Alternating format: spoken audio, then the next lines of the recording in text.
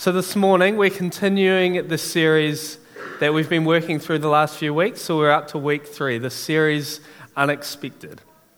That as we reflect over the past few years, most of us would say there's been a lot of unexpected. For most of us, we've had plans, maybe we've had dreams, maybe we've had relationships, and unexpected things have happened. Things have changed, things have not gone to plan.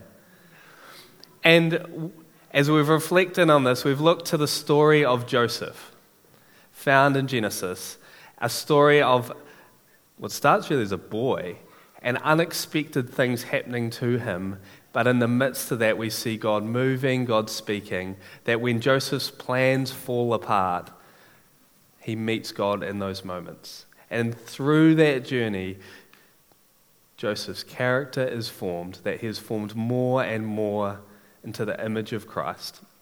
And so for us, as we face unexpected things in our lives, as things come up, as our plans fail, as struggles come, maybe God might want to meet us in those moments. Maybe he is meeting us in those moments, wanting to form us and shape us into his people.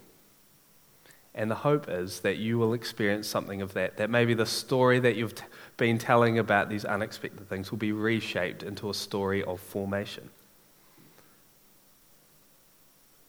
So, last week Clint talked through, Joseph was been through this journey where he was sold into slavery by his brothers. He's working for Potiphar, running Potiphar's house, kind of like, okay, I've had this dream, but now I'm just working as a servant in Potiphar's house. And then gets cast out of Potiphar's house. And he ends up in prison.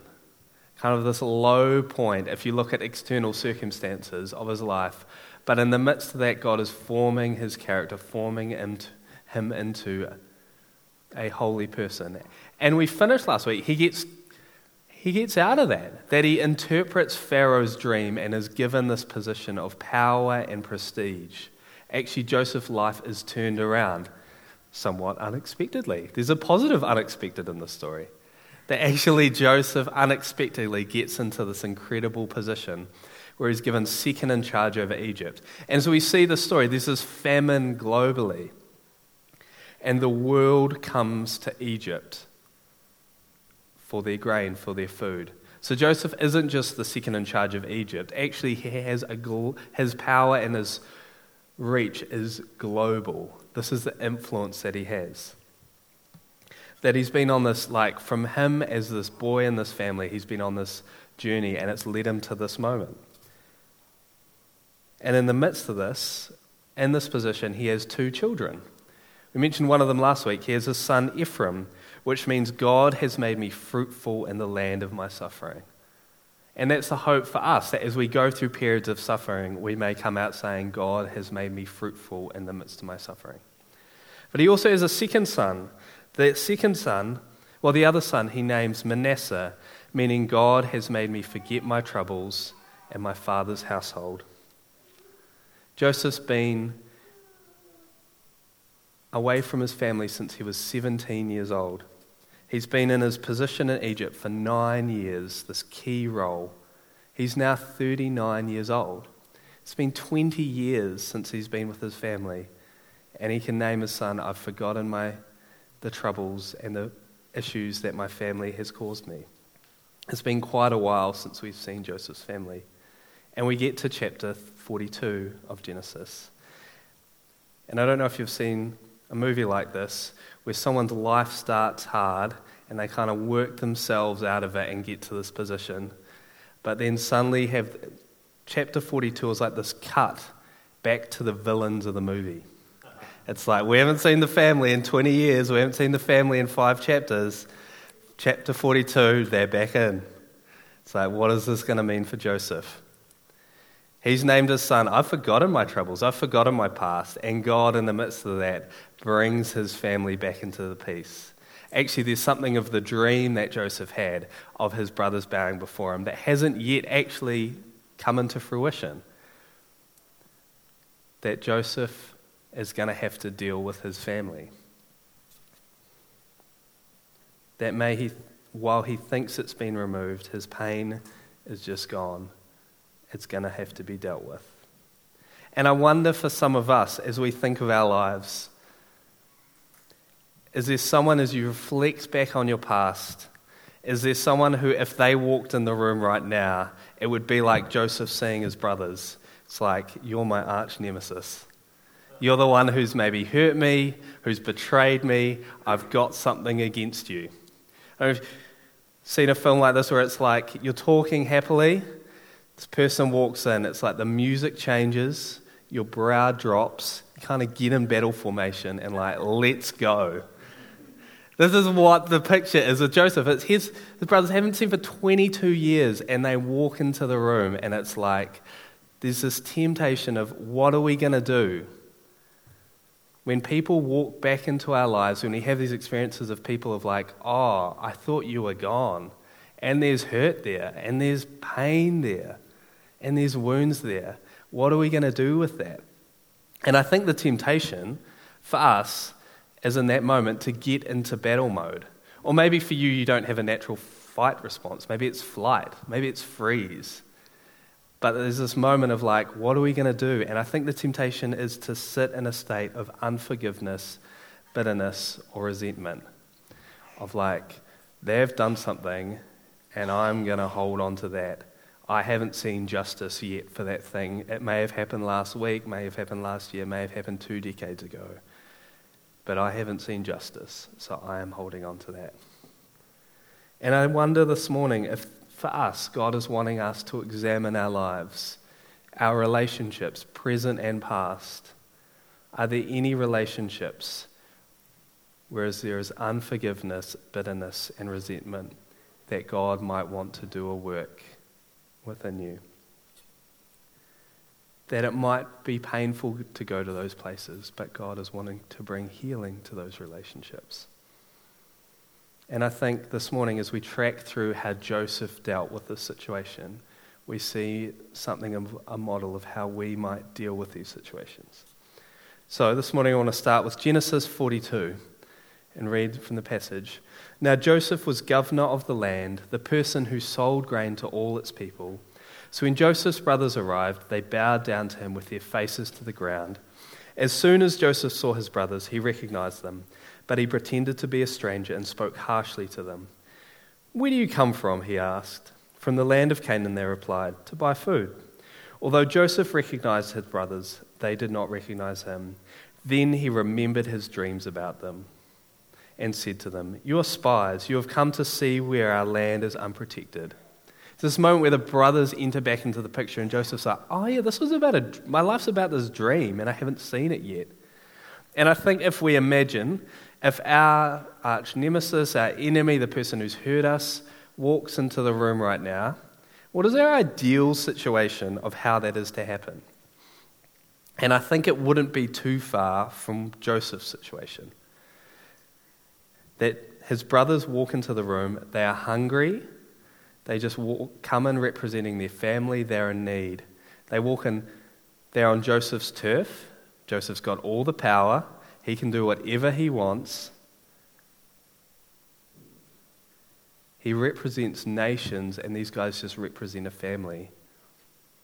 And best of all, if he wants it, he's got total anonymity. He can do what he wants with his brothers. And if he wants, they don't even need to know it's him. He can just step away. If we can imagine if our enemy was wanting to walked in the room, what is the perfect situation? I think Joseph's situation captures something of like, this is the essence. If everything was on your side for revenge, if you had it set up perfectly, what would you do? How would you respond? Who would you be in that moment? And we see first off, Joseph's response. There's emotion, there's anger, there's frustration, but he doesn't choose the route of vengeance. His brothers were going to kill him and then decided killing's not really that great for us. We can get money if we sell him. That's how they've treated him, and there's a sense with the justice that his response back can be the same. Maybe it should have been the same of, you have treated me like this, so I will treat you like this too.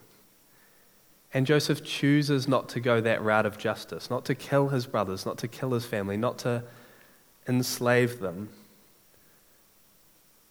That's the route he takes. And in the midst of this, it's not just like this. I think it's important as we read through the story, as I've been grappling with it, if you've been reading along in the text over the past few weeks, he doesn't just kind of naively invite his brothers back into his life. It's not this like, oh, don't worry about it. That was 20 years ago. Like, we're good now. There's this like, he actually processes and works through the pain and the grief and the wounds. Like, he's willing to go to those places in these relationships. We see emotion coming out every step, but I think it's ultimately a journey of forgiveness and reconciliation. And Joseph first asks, his brothers walk in and there's one brother missing. And the one brother missing happens to be his full brother, Benjamin. And he asks, where's Benjamin? And the brothers say, he's back home, it's just us. And so Joseph, kind of to test, see if his brothers have changed, have they grown in this 20 years, what's the journey they've been going on, says, actually, will you guys go back and bring Benjamin to me? Will one of you go back, the rest of you will stay in prison, and they kind of negotiate, and one of them stays in prison, and the rest go.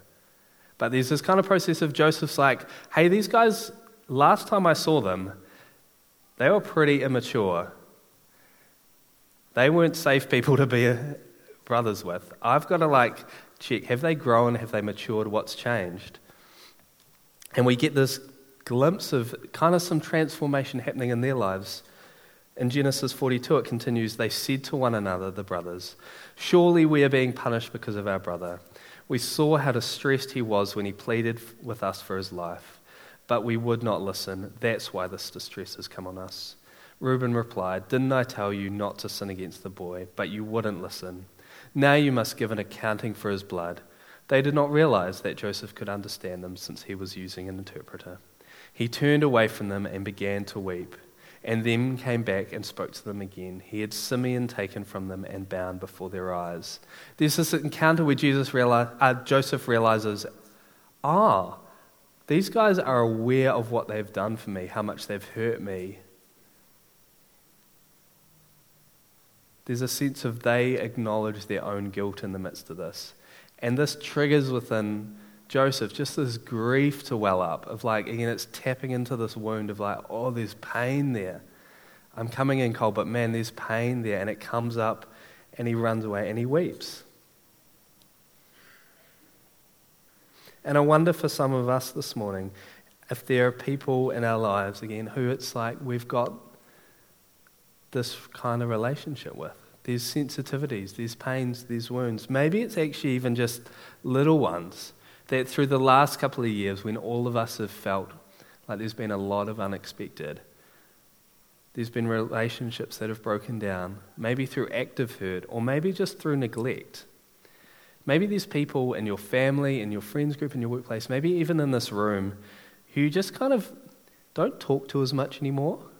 We just sit a few extra seats away from them and don't engage. Just people where there's this little breakdown. Maybe there's a little comment or a little moment you didn't feel noticed. But there's this, beneath it, there's this little wound that God is wanting to, I think, bring to the surface and say, hey, let's bring healing. Let's bring wholeness. Let's bring reconciliation. And the story continues. The brothers go back and they bring back their brother Benjamin. And as Joseph looked and saw his brother Benjamin, his own mother's son, he asked, is this your youngest brother, the one you told me about? And he said, God be gracious to you, my son. Deeply moved at the sight of his brother, Joseph hurried out and looked for a place to weep again. He went into his private room and wept there. That again, as he encounters this other brother, this emotion comes up, bubbles up within him, that he has to run out and weep. And the story goes that Joseph sends his brothers away again and he gives Benjamin this little cup. And the consequence of that is Benjamin is going to have to be killed. But one of the other brothers, Judah, puts his hand up and says, hey, don't kill Benjamin. He's Dad's favourite son. I'll take his place. Joseph sees the brothers have matured, have grown, they've done some work. When Joseph was a boy, the brothers were willing to kill, to sell the favourite brother. Now they're saying, hey, I'll put my hand up. I'll take his place. Dad obviously hasn't done a whole lot of work because he's still willing to pick favourite sons, and that doesn't really go down too well in this family. But the sons have done some growth at work, and Joseph sees this. And we get this moment where the brothers come back, and we get this. In Genesis 45, then Joseph could no longer control himself before his attendants, and he cried out, have everyone leave my presence. So there was no one with Joseph when he made himself known to his brothers, and he wept so loudly that the Egyptians heard him, and Pharaoh's household heard about it. That there's this moment when Joseph could choose bitterness, resentment, could choose to be hard, and instead he chooses vulnerability and wanting to enter back into this relationship. And I wonder for us if there's any relationships where we're holding on to unforgiveness, bitterness, and resentment. And in doing so, we're missing the ways that God might want to meet us, might want to shape us. Joseph's story is one of going through hardship, going through struggle, but God using it to form and shape him. And I think God does the same with our relationships. That where there is brokenness, where there is conflict, where there is hurt, God's saying, will you let me use that for healing and hope and restoration? I want to do a work in those places. I want to form you in that place. I know for many of us, like Joseph had this dream of what God had for his future. And many of us have dreams of what our future should look like. The problem is it's often the people who muck it up. Like, oh, I got this great job, but man, this workmate just kind of ruins it for me. Oh, my family's great, but man, this one, like, sibling or cousin, like, if it wasn't for them, oh, man, like, I had this dreams of my marriage, but my spouse didn't end up being the person that I thought they might be. And God says, no, like, where there is hurt, where there is pain, where there is struggle in those situations, those are places to be used for formation, that you would become more and more in the image of Christ, find healing and hope. And we see for Joseph's story, it's not just for Joseph, but it goes wider. So, how and why do we forgive as followers of Christ? And as we look to the Gospels, we see Jesus again and again says, we forgive because God forgives us. Paul says the same thing, that our forgiving of others is always linked to the forgiveness that we have received. One passage of the many is in Ephesians 4, talking about how we're to live as followers of Christ. It says this, get rid of all bitterness, rage, and anger, brawling and slander, along with every form of malice. Be kind and compassionate with one another, forgiving each other, just as in Christ God forgave you. These first, bitterness, rage, anger, brawling, slander. When someone's wronged us, those are like probably some easy ways to go. To get angry, to get bitter, to talk badly about the person. But Paul reminds us, no, we're supposed to be kind and compassionate and forgiving because we remember, we know the power, the significance of what Christ has done for us. When we have failed, when we have fallen short, when we've done things wrong, Christ has consistently said to each one of us, I forgive you. And because of that and through that, we can forgive others. And I think one powerful story in Scripture that we see this happen, see this expressed, is a story that we've founded on here at the well. The story where Jesus encounters the Samaritan woman. That Jesus has this encounter with this woman at the well. If you know the story, it's in the middle of the day, in the heat of the day. Normally you collected water in the cool parts of the day, morning and evening. And normally you'd do it as a community. So all the women of the town would go together, collect water, and form relationships, talk, be a tight-knit community. So this woman in this story, woman at the well, has clearly fallen out of relationship with the woman in her village. There are broken relationships here. I imagine there's unforgiveness, there's bitterness. I imagine there's a lot of complex things. And then as the story kind of goes on, Jesus confirms with her that she's had multiple husbands in the past, and the man she's currently with isn't her husband. Again, stories of broken relationships, stories of unforgiveness, of bitterness, of resentment. Yet she has this moment where Jesus encounters her. She experiences the depth of God's love for her. And do you know what her response is? To run back to those people, run to the people who she's got this probably on both sides, there's unforgiveness, there's bitterness, resentment. But she experiences God's love for herself and forgiveness over her, and she's like, I've got to go tell those people about Jesus. And in doing so, kind of restoring those relationships. That the good news is good enough that she is able to forgive, I think, those in her community. Do we know Christ's forgiveness of us in that same way? And as we think about forgiveness in our lives, I think it's actually woven into a lot of our spiritual practices. Like here we talk about these rhythms of we want to be people who pray, bless, notice, rest.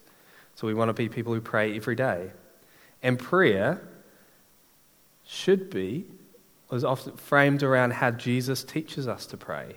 That in the Gospels, the disciples asked Jesus, tell us how to pray. And one of the phrases that Jesus uses is, forgive us our sins as we forgive those who sin against us. That as people of prayer who pray daily, part of our prayer is, I receive your forgiveness and I forgive those who have hurt me. This should be part of our regular rhythm, is forgiveness. Here, one of our new practices at church is that we've introduced this practice of passing the peace. It used to be a time where it was like, talk to your neighbour, ask them how the weather's been, ask them how the sport's been, or the lack of sport, or how life's been with COVID. But instead we've actually owned and claimed this ancient Christian practice that when Christians gather together, they pass the peace. That we speak Christ's peace over each other. That we are actively working to be peacemakers with each other. That where there may be broken relationship, we say, peace. Traditionally, it's actually a practice that comes intentionally before you receive Holy Communion. You practice the peace, you restore relationships with each other before you come to the communion table. And I've been reading this book the last couple of weeks on spiritual practices by Tish Harrison Warren. She's an Anglican priest, Liturgy of the Ordinary.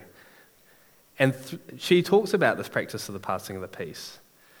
And as an Anglican, she comes to it knowing this is a place where I have to restore my relationships and speak peace. So it talks about quite regularly, gets to the moment in the service, passing of the peace.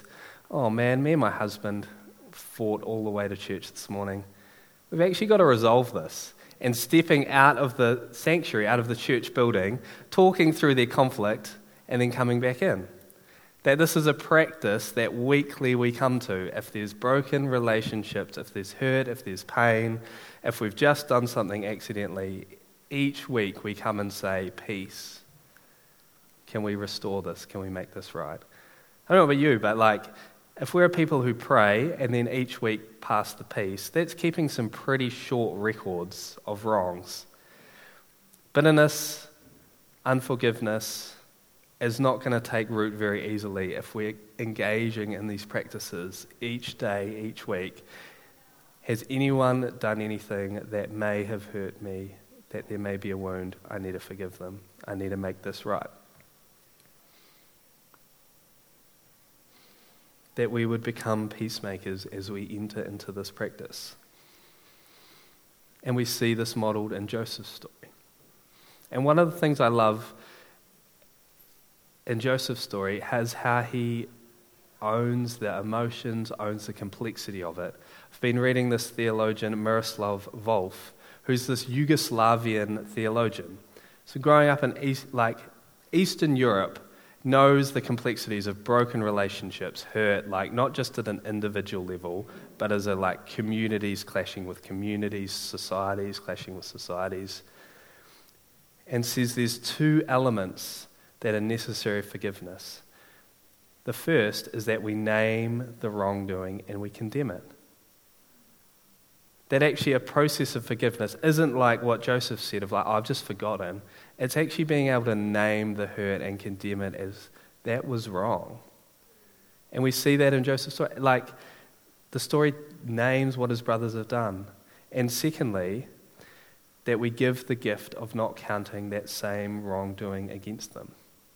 And this, not just in small conflicts, but actually in big ones, has been the process by which people groups have figured out how to make peace, reconcile.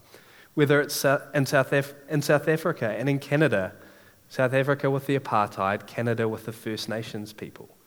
They've named their process of truth and reconciliation. We actually need to name the pain and the hurt, and then we reconcile. And so that's who we are to be as a people. For me, as I reflect on my story, I didn't have 22 years of sitting with this like Joseph did, but I did have years. For me, probably similar age to Joseph when he got the dream. I, as a teenager, had a dream.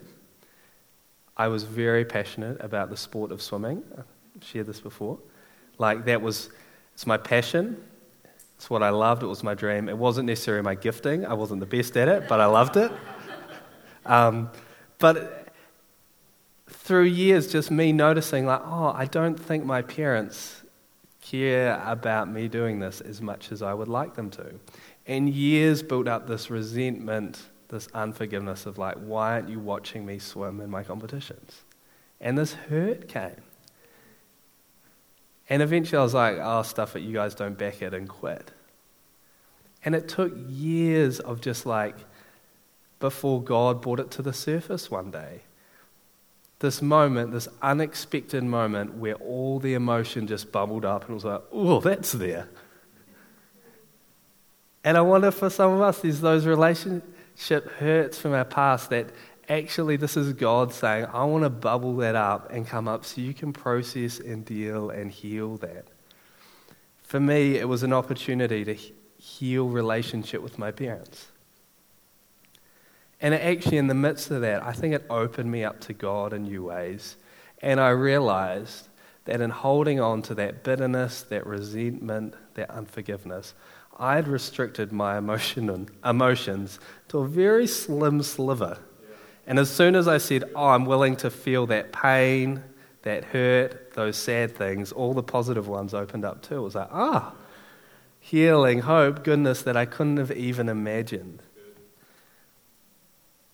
And I wonder for some of us if God's saying, hey, I think it's time.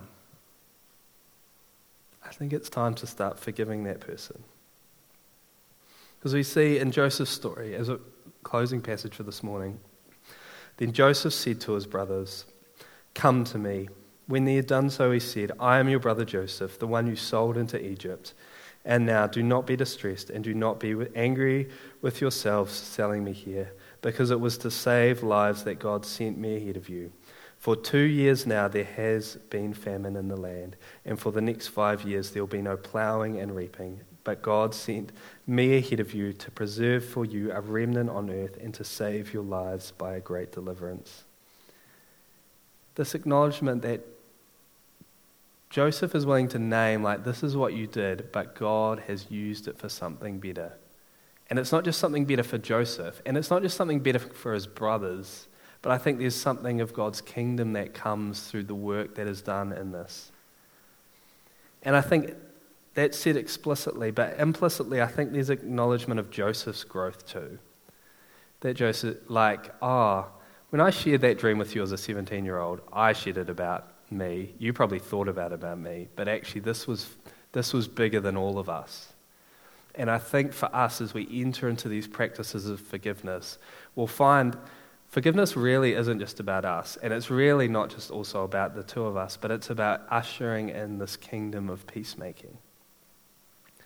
And this morning, we're going to receive this practice of communion. this place where we receive God's grace, where we remember God's forgiveness over us. And as we receive this morning, I'll invite us, as you hold it, to think, God, is there anyone in my life that I need to forgive? And invite you to forgive that person.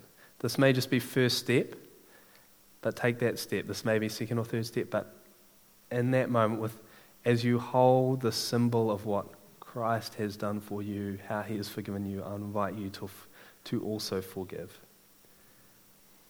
If this morning you feel like there's a relationship that it's like, oh, this is a pretty bad one, David. Like, it's pretty similar to Joseph having 20 years broken relationship, being sold into slavery. Like, there's some big, deep wounds here. Maybe you're feeling like, maybe 1% of me wants to forgive. The other 99 is pretty happy with the bitterness, unforgiveness, resentment. Maybe I'm pretty happy in that space, but just a little glimpse of you is saying, oh, I might be willing to go there. I want to invite you this morning, once you receive your communion, to come into the middle at the front here. And we would love to pray with you on that journey, that you would receive this peace of Christ, this power of the Holy Spirit to enable you to start to forgive.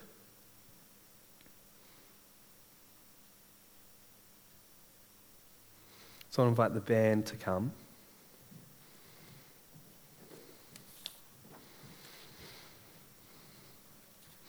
And I want to invite us lastly, actually. Clint has encouraged us each sermon to spend moments in prayer each day. And this week, won't you add an element of that, simply from the Lord's Prayer? Forgive me as I forgive, and name who you need to forgive that day.